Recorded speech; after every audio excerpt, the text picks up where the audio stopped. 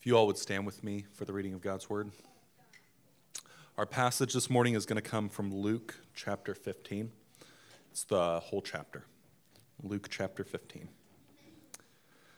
Now the tax collectors and sinners were all drawing near to him, and the Pharisees and the scribes grumbled, saying, "This man receives sinners and eats with them." So he told them this parable. "What man of you, having 100 sheep, if he has lost one of them, does not leave the 99 in the open country and go after the one that is lost until he finds it? And when he has found it, he lays it on his shoulders, rejoicing. And when he comes home, he calls together his friends and neighbors, saying to them, 'Rejoice with me, for I have found my sheep that was lost.' Just so, I tell you, there will be more joy in heaven over one sinner who repents than over 99 righteous persons who need no repentance. Or what woman, having 10 silver coins, if she loses one coin, does not light a lamp and sweep the house and seek diligently until she finds it? And when she has found it, she calls together her friends and neighbors, saying, 'Rejoice with me, for I have found the coin that I had lost.' Just so, I tell you, there is joy before the angels of God over one sinner who repents." And he said, "There is a man who had 2 sons, and the younger of them said to his father, 'Father, give me the share of property that is coming to me.' And he divided his property between them. Not many days later, the younger son gathered all he had and took a journey into a far country, and there he squandered his property in reckless living. And when he had spent everything, a severe famine arose in that country, and he began to be in need. So he went and hired himself out to one of the citizens of that country, who sent him into his field to feed pigs. And he was longing to be fed with the pods that the pigs ate, and no one gave him anything. But when he came to himself, he said, 'How many of my father's hired servants have more than enough bread, but I perish here with hunger? I will arise and go to my father, and I will say to him, Father, I have sinned against heaven and before you. I am no longer worthy to be called your son. Treat me as one of your hired servants.' He arose and came to his father. But while he was still a long way off, his father saw him and felt compassion, and ran and embraced him and kissed him. And the son said to him, 'Father, I have sinned against heaven and before you. I am no longer worthy to be called your son.' But the father said to his servants, 'Bring quickly the best robe and put it on him, and put a ring on his hand and shoes on his feet. And bring the fattened calf and kill it, and let us eat and celebrate. For this my son was dead and is alive again. He was lost and is found.' And they began to celebrate. Now his older son was in the field. And as he came and drew near to the house, he heard music and dancing. He called one of the servants and asked what these things meant. And he said to him, 'Your brother has come, and your father has killed the fattened calf because he has received him back safe and sound.' But he was angry and refused to go in. His father came out and entreated him. But he said to his father, 'Look, these many years I have served you, and I never disobeyed your command. Yet you never gave me a young goat, that I might celebrate with my friends. But when this son of yours came, who has devoured your property with prostitutes, you killed the fattened calf for him.' And he said to him, 'Son, you are always with me, and all that is mine is yours. It was fitting to celebrate and be glad. For this your brother was dead and is alive. He was lost and is found.'" This is the word of the Lord.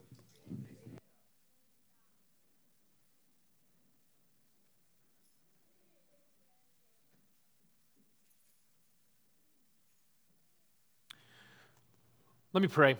Lord,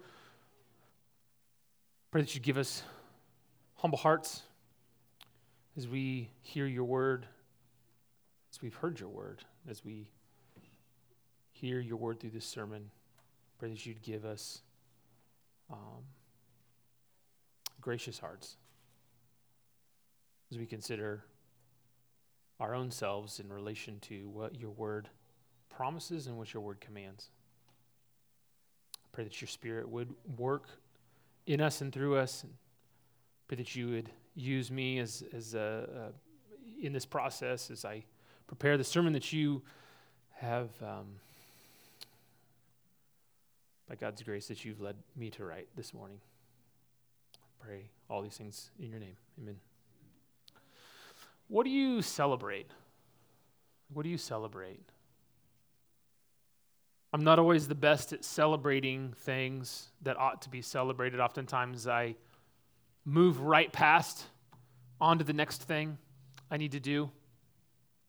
Amanda helps me in this When something good happens around the Waterman house, perhaps the kids go the extra mile on something or whatever it is. She encourages us to do something fun. Typically, for us, something fun involves food, right? I mean, of course, you go, hey, let's go get barbecue tonight or whatever it is. Let's go get some ice cream. Let's go buy some ice cream at the store and bring it home and eat it, To celebrate. We celebrate. We rejoice. It involves being together as a family. It involves eating, enjoying one another. And you may be surprised, but this is actually a pretty consistent theme in Scripture. The people of God are instructed to have something of a party culture, if you will. Not in an indulgent way, not in a sinfully permissive way. Don't misunderstand me. But truly rejoicing. Think through, even in the Old Testament, how many of the festivals they were called to remember what God had done and to celebrate year after year, to eat, to rejoice, to dance, to sing. And that carries on into the New Testament even. Every Sunday when we gather together, what do we do to celebrate what Christ has done for us? But together eat a meal, right? What do you celebrate? For what does your family rejoice? What gets you to throw a party? Like, what is it that makes you go, we need to throw a party for that? What should cause us to rejoice and celebrate? And there could be a dozen potential reasons to celebrate, but does the Bible tell us anything that must be on that list? That ought to bring us joy? Perhaps it's easier for us to write a list of things that cause us to grumble, right? Too often for me, it'd be easier for me to sit down and write a list of things that cause me to grumble than things that cause me to truly rejoice. We're in a section of the Gospel of Luke in which Luke has kind of sandwiched together all these things that Jesus has said about his kingdom, right? You remember in chapter 13, Jesus says, look, this kingdom, it is expansive in its reach, and yet it's exclusive in that only through me do people come into the kingdom, right? Last week, we looked at those who've been invited into the feast. Again, feasting, right? Celebrating, banquet, the banquet of the kingdom. And we found that there were certain people certain characteristics of people who were in that banquet, that were invited and attended that banquet. And we found that there were some who were rejecting that banquet. We found that some that initially said, yeah, but then as things of the world came in, they rejected it. They quit. Today we come into a passage where Jesus is telling us something of what the Father is doing in the kingdom. And what we find is that this entire section is set up in the first two verses by a very simple thing. Jesus, it says, the tax collectors and sinners are drawing near to hear him. He is apparently eating with them, and the Pharisees and the scribes grumble about it. And that sets up three stories, three illustrations that Jesus is going to give. And it's going to give us a description of something that causes rejoicing and that ought to cause rejoicing for us. And so this morning I want to consider first a reason for joy, and then I want to consider a response of joy. What's the reason for joy? And then what does that response of joy look like? What ought it to look like? Well, let's look at these three stories. First, the first aspect of the reason for joy is this, that what was lost is found. What was lost was found. And we see this in all three of the stories, right? Out of 100 sheep, one is lost. The shepherd goes and finds it. Out of 10 coins, one is lost. The woman lights a lamp and searches the house diligently for it. These are things anyone would do. They're meant to be obvious. Of course, if you were a shepherd, you would go find that sheep. If you were the woman, then you would go and find that coin. That's what you would do. the shepherd, the woman, the father in the third story,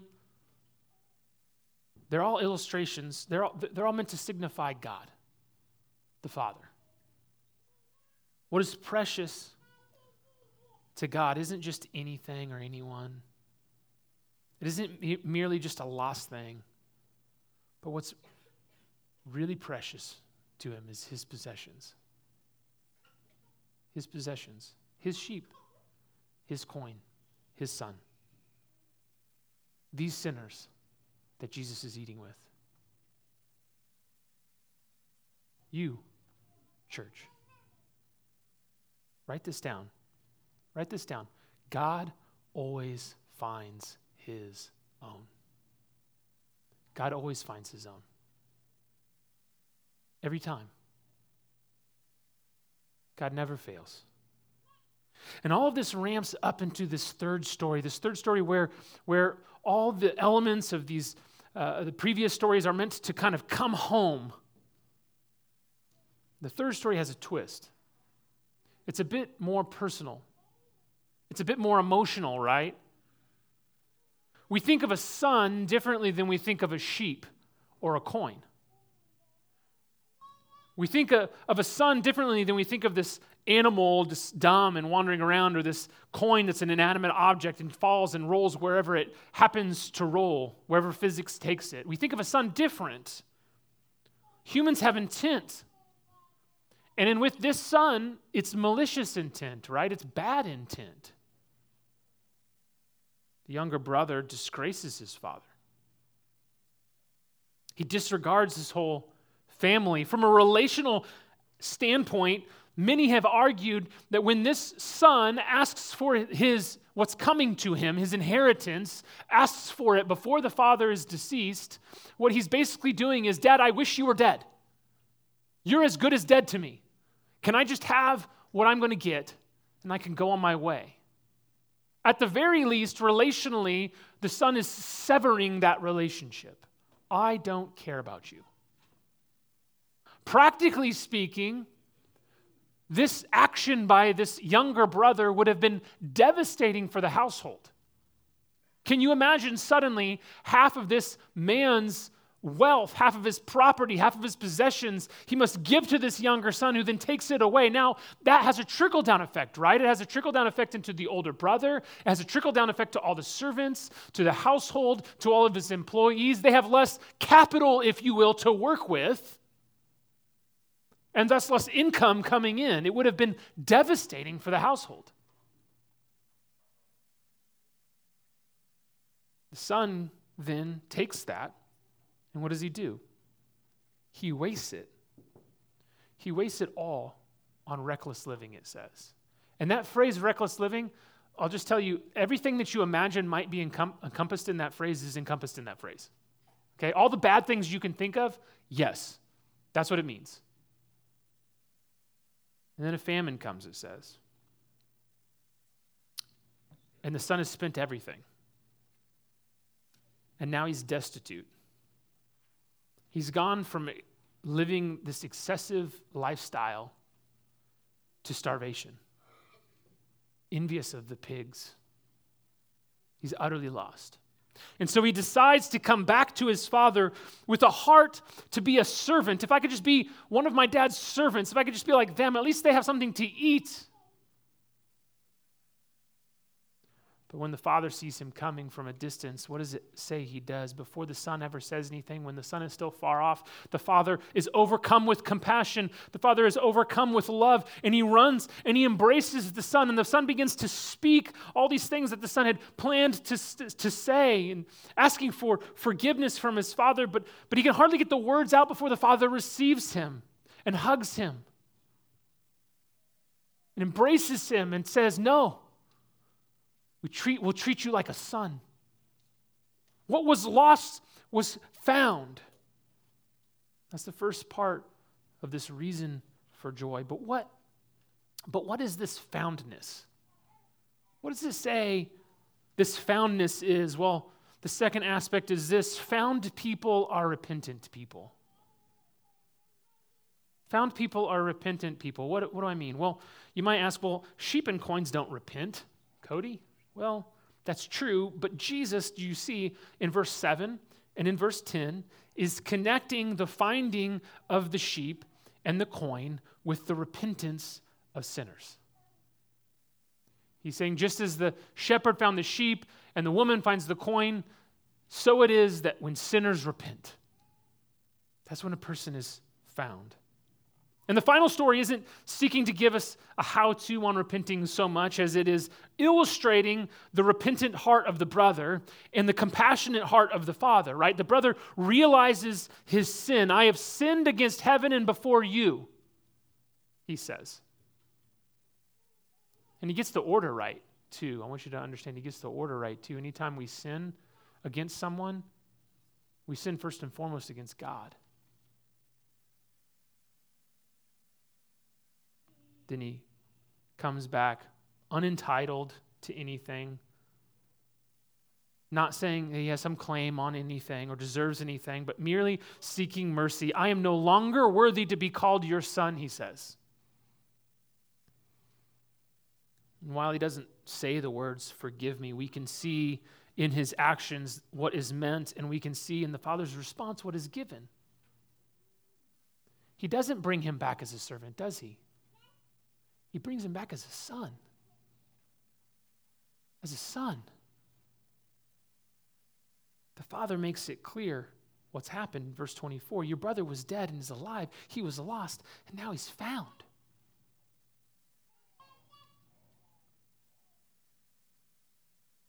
This is important to understand that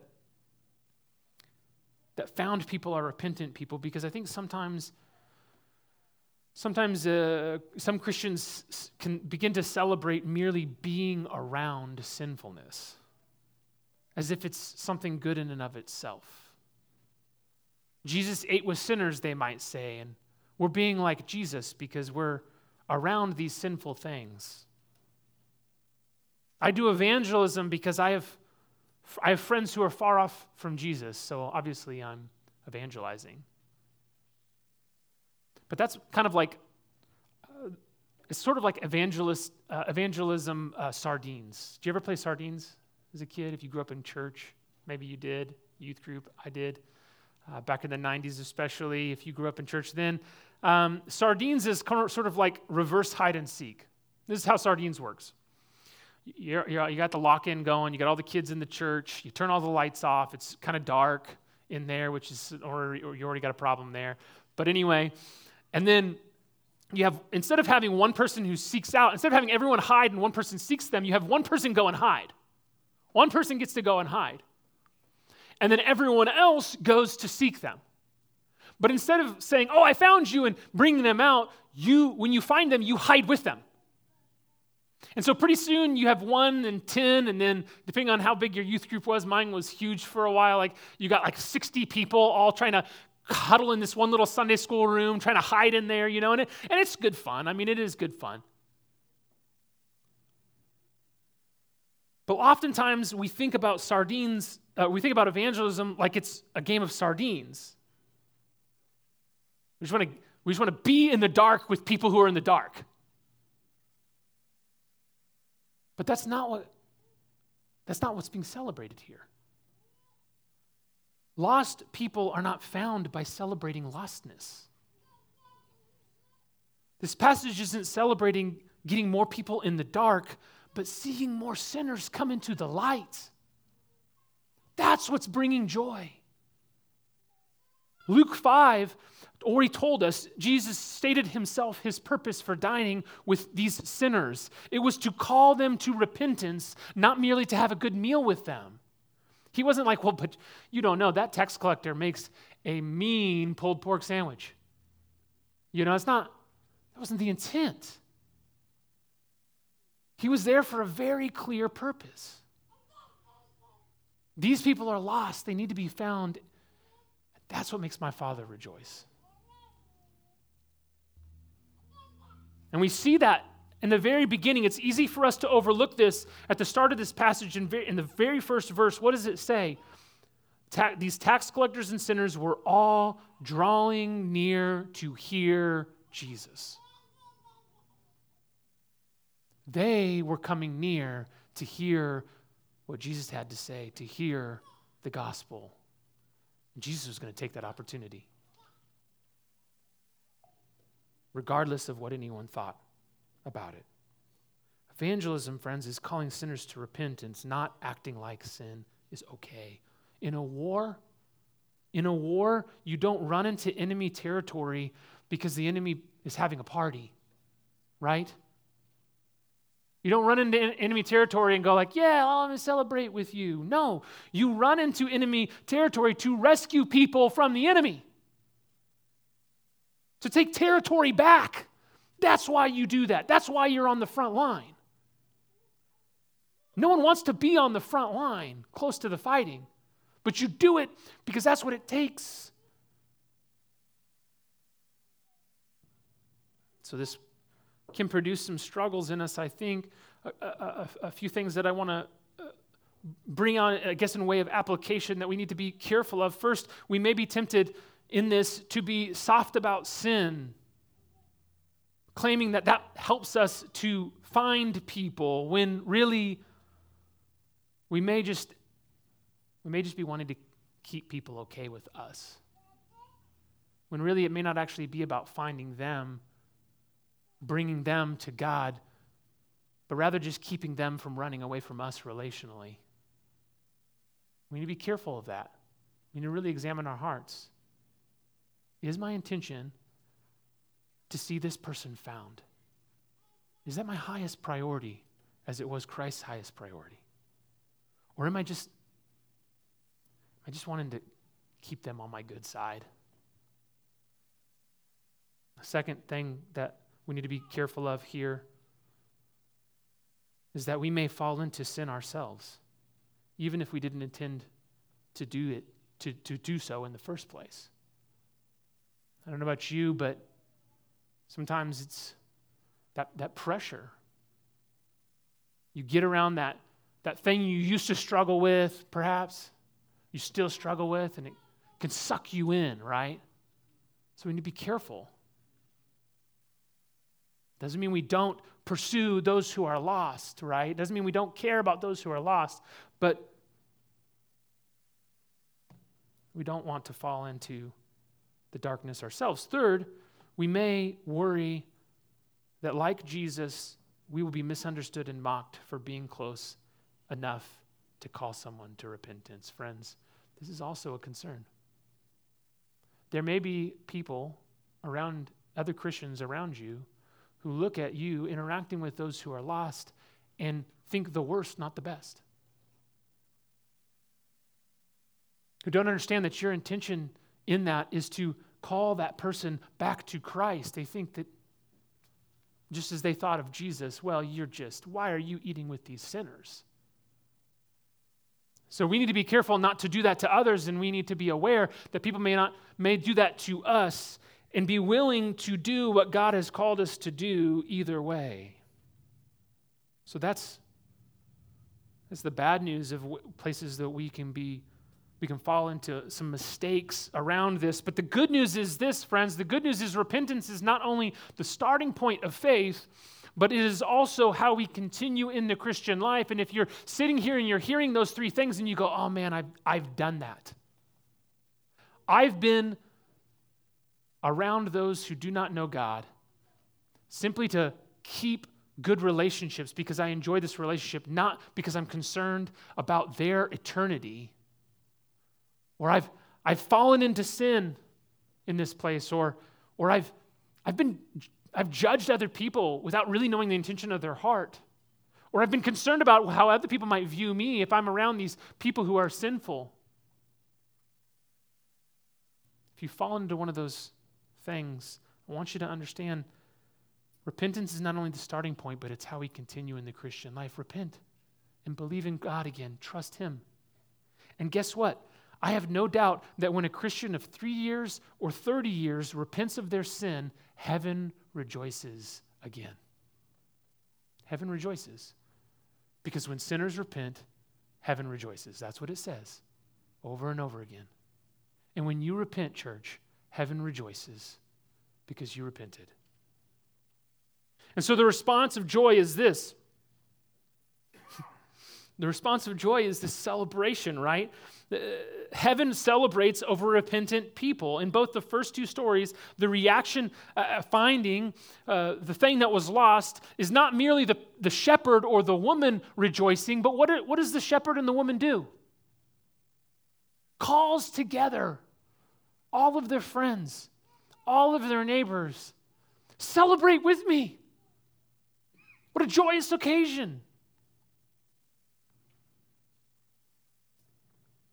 The father spares no expense when his son returns. Everyone is invited.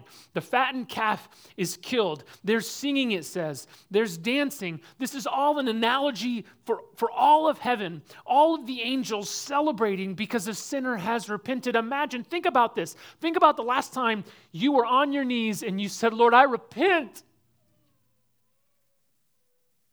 I'm so sorry. Lord, help me to believe in you. Heaven was celebrating for you.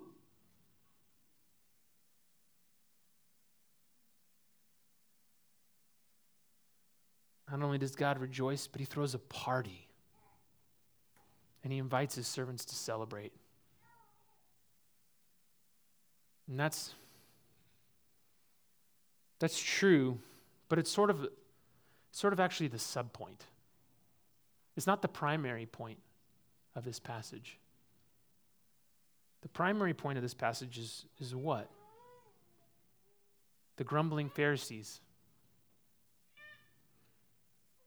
The primary point is a contrast with those Pharisees and scribes who are grumbling. The implication is that God's servants, not only in heaven, but God's servants here, God's family here, ought to celebrate. Unlike the Pharisees and scribes.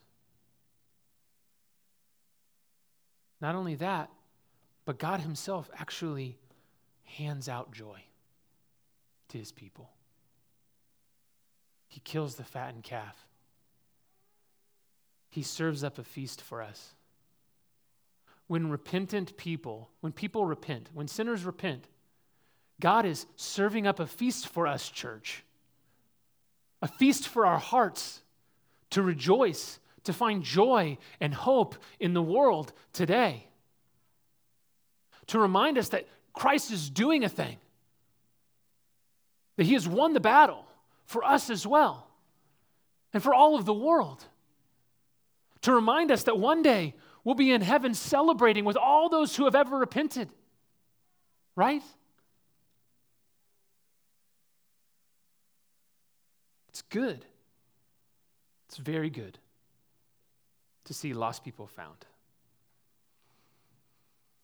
But there's another point here where I think it may need stating in order that we don't get confused. Although it's good to see lost people found, that doesn't mean that it's good to get lost. Two things you notice in the text. First, it doesn't say there's no joy in heaven over the righteous staying righteous. Lest we think, well, it's not that big of a deal that I fall into sin because then I can repent and all of heaven will rejoice. Well, it doesn't mean there's no joy in heaven over the righteous staying righteous. The point of the saying is a rhetorical device to emphasize the joy of someone's situation changing from bad to good, from lost to found. It's not meant to de-emphasize the value of staying on right with God. That's not the intention. It doesn't mean, God really loves a good game of hide and seek, so I better go hide again, so then he'll seek me and find me and I can repent, and then, it's not what it's intended to say. I'm reminded of what Paul writes in Romans chapter 6, verse 1, when he says this, "Are we to continue in sin that grace may abound? By no means. By no means."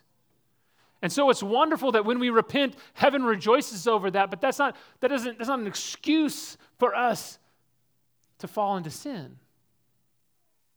That doesn't mean that falling into sin is of no consequence. In fact, what we find in the final story is that it's really clear that the cost of being lost is dreadfully high, that it's incredibly risky. This son is starving to death. It's cost his family dearly, his decisions.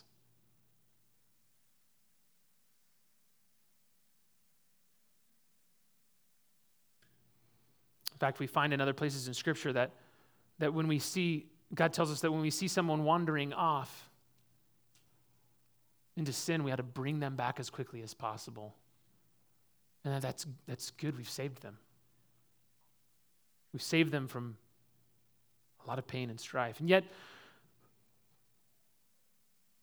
we're also thankful that in God's mercy, when we do get lost, we can be found.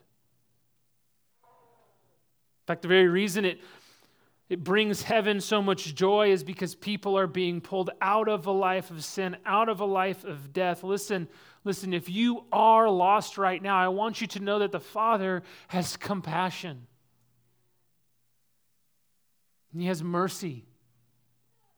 And He's extending it. If you would repent, it would bring Him and all of heaven great joy. It would bring Him the greatest joy to lavish a feast in heaven over your repentance. But I also want to say, particularly kids, I want to speak particularly to you kids right now. You have a privilege. You have a privilege, kids, that you're here. You have a privilege to be in the family you're in. They'd bring you here on Sunday to hear your word. You talk about God's word in your home. To be able to participate in the life of the church, seek to stay in that. Seek to stay in that. Seek to actively avoid becoming the prodigal son. Because it does cost. It costs you. It costs all around you. Instead, be the friends and neighbors who are never lost, but get the joy of celebrating whenever those who are lost are found. Be those people who celebrate, who get to come to the party when the lost person is found and get to celebrate and go, praise God. And thank you, God, that I never had to go through what this prodigal son went through. So what should we do? If God must find, we must pray. If God must find, we must pray. While this chapter, surprisingly, is not foremost actually about evangelism, but rather about our hearts in regards to those who come to Christ, right? And yet it does have relevance for our own evangelistic efforts. And prayer is another big indicator of where our hearts are towards the lost. Listen, you want to know how you actually feel towards the lost? Examine your life. In the last week, how much have you prayed for lost people?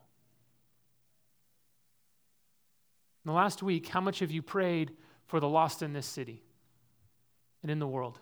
How much have you prayed for God's kingdom to advance? I really think there will only be as much rejoicing when the lost is found as there is praying over those who are lost when they're lost.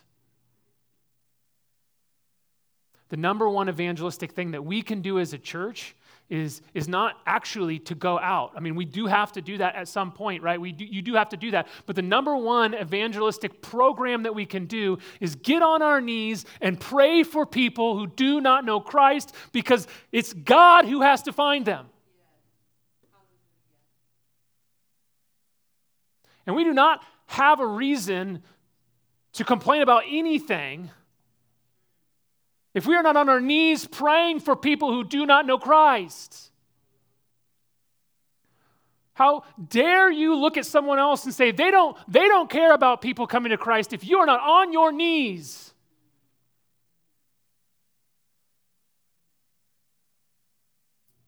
But God does use means. He said, look, pray, pray, pray. You think, well, God's going to save whoever God's going to save. No. If he's commanded us to pray, we don't need to understand how that works, but we know that that's how God works. We pray, we share the gospel, we speak the gospel, God brings people to himself. I don't understand how all of that works, but I know that's how God ordinarily brings people to faith. It's in Scripture over and over and over and over again. From the very beginning, what does Jesus say? All authority in heaven and earth has been given to me. Now go and make disciples. But wait. I'll send the Spirit. And then what do? They pray. They get together and pray. They're praying. All throughout the book of Acts, they're always praying. And then they have the opportunity to share the gospel and God moves. Church, you are the means that God wants to use to find his lost sheep, to find his lost coins, to find his lost sons. But we have to be praying and we have to be actually calling people to repentance. Second thing is this: if God does find, we must rejoice.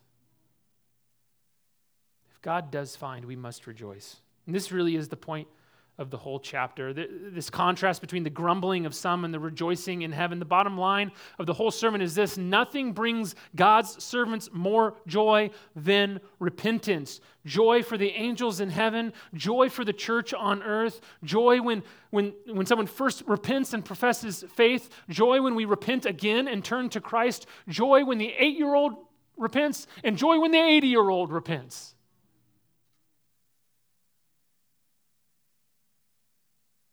We got to pray first that God would give us hearts that would find joy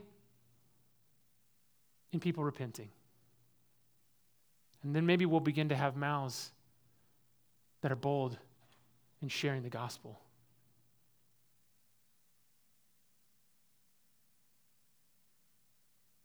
So this is the question.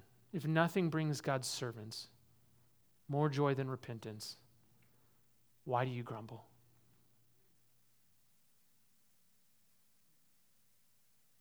This is the question we've got to ask ourselves.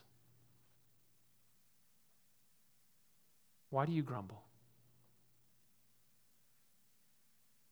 Why does Jesus repeat the same exact story 3 times? We've noted the similarities. There's something lost, something is found, it's repentance, people gather to rejoice. But is it the same story 3 times? There's something different in the third story, isn't there? There's a different character. There's a new piece in the third story that wasn't in the first 2 stories, and it's the older brother. It's the older brother that does not celebrate. It's the older brother who grumbles instead. He grumbles just like the Pharisees and the scribes in the beginning. The point that Jesus is driving at in this chapter is not the prodigal son, it's the older son. That's the point he's driving at. That's the person the Pharisees and the scribes are supposed to identify with. That's what's supposed to convict them of their own sin. While we can learn something about the heart of a repentant person, and we ought to, and while we can learn something about the heart of the father, and we ought to, the major point is the bad heart of a grumbling brother. If nothing brings God's servants more joy than repentance, what does it mean if we're not rejoicing? What does it mean if we don't yearn for that celebration that accompanies lost people being found? What does that mean? If we feel inconvenienced or uncomfortable or frustrated.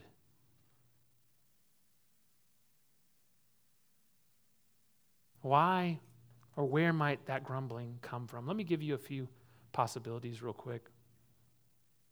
It might come from pride. It says the older brother drew near to the house and he heard music and dancing, but he didn't go in. Instead, he called one of the servants. I'll stay in the field where I've been doing this work all day and yesterday and all this year and last year, while that younger brother of mine who abandoned me has been off wasting all the money. I'll stay in the field. I won't even go into the party. I'll call a servant to come out and tell me what the heck's going on. I'm so great. Too often we think that the way that we're serving or relating to God is better in some way. It's better in such a way that it keeps us from joyous celebration for the work God is doing. I won't take a break to celebrate because I've got to do the Lord's work. And the Lord's going, look, I've got a party. Come on. Should we be kept from rejoicing in the church God has us in? Not because they aren't serving Christ, but because they aren't serving how we think they should be serving Christ. Not because people are sinning, but because they're exercising joy and freedom in Christ in ways that we don't like. Maybe it gives the wrong impression. It could be prideful. I know better. I am better. And it keeps us from the joy. Perhaps instead we're entitled. Entitlement can keep us grumbling. What does he say? These many years I've served you. I've never disobeyed your command.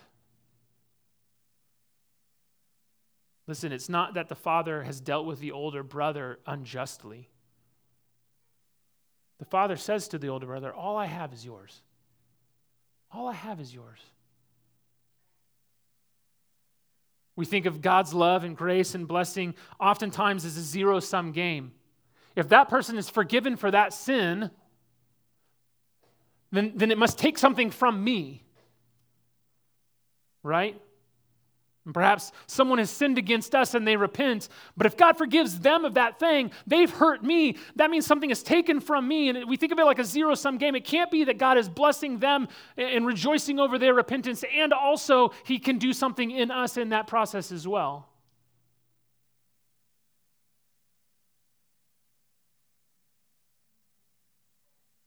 We can't point the finger at God, right? So where do we point it? You know, maybe God uses someone in the church in a unique way and someone gets honored and we think, well, I should have been honored.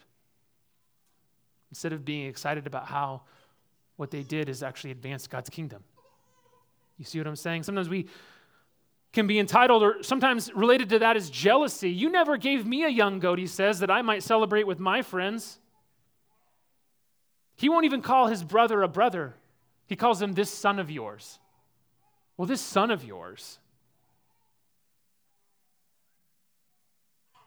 We're jealous because God used someone else in finding someone. And why did God use me?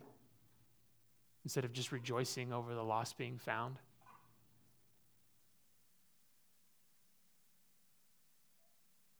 Perhaps we look at the person that God did use and we think, well, they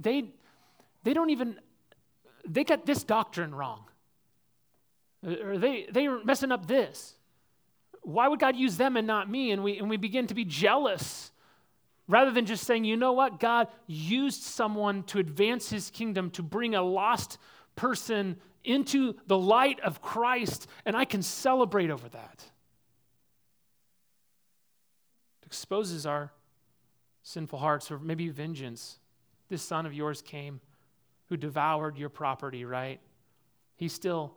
You know, this comes from a right sense of justice in terms of understanding the wrongdoing of the brother, yet it misses the father's mercy completely. It misses it that it's the father's prerogative to be merciful to the son. And we can do this. Someone, as I said, someone sins against us and we're upset because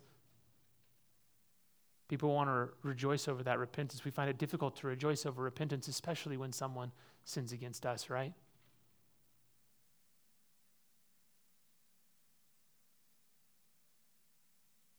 But Hebrews 12:15 says this. It says, "See to it that no one fails to obtain the grace of God, that no root of bitterness springs up and causes trouble, and by it many become defiled." Sometimes we want vengeance more than we want the redeeming of people.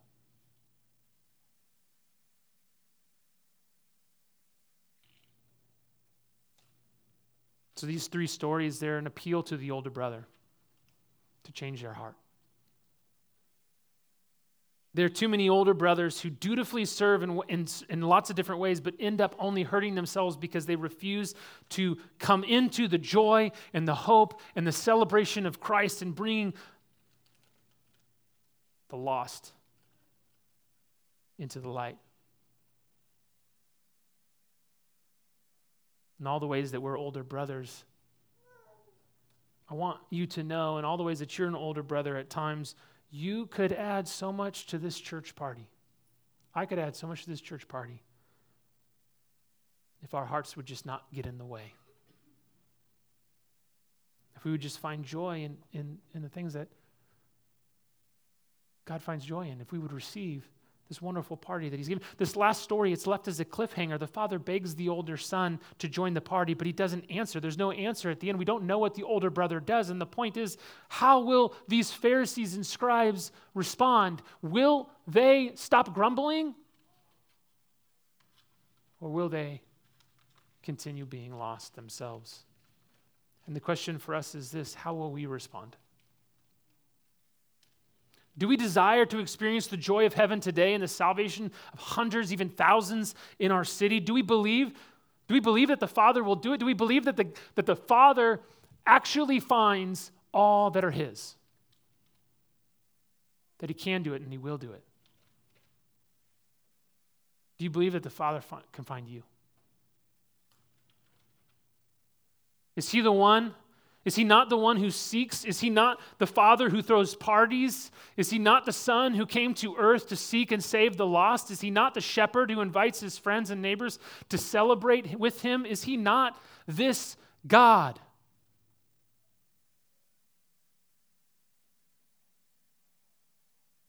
As we'll see in the coming weeks, now is the time to decide and to act.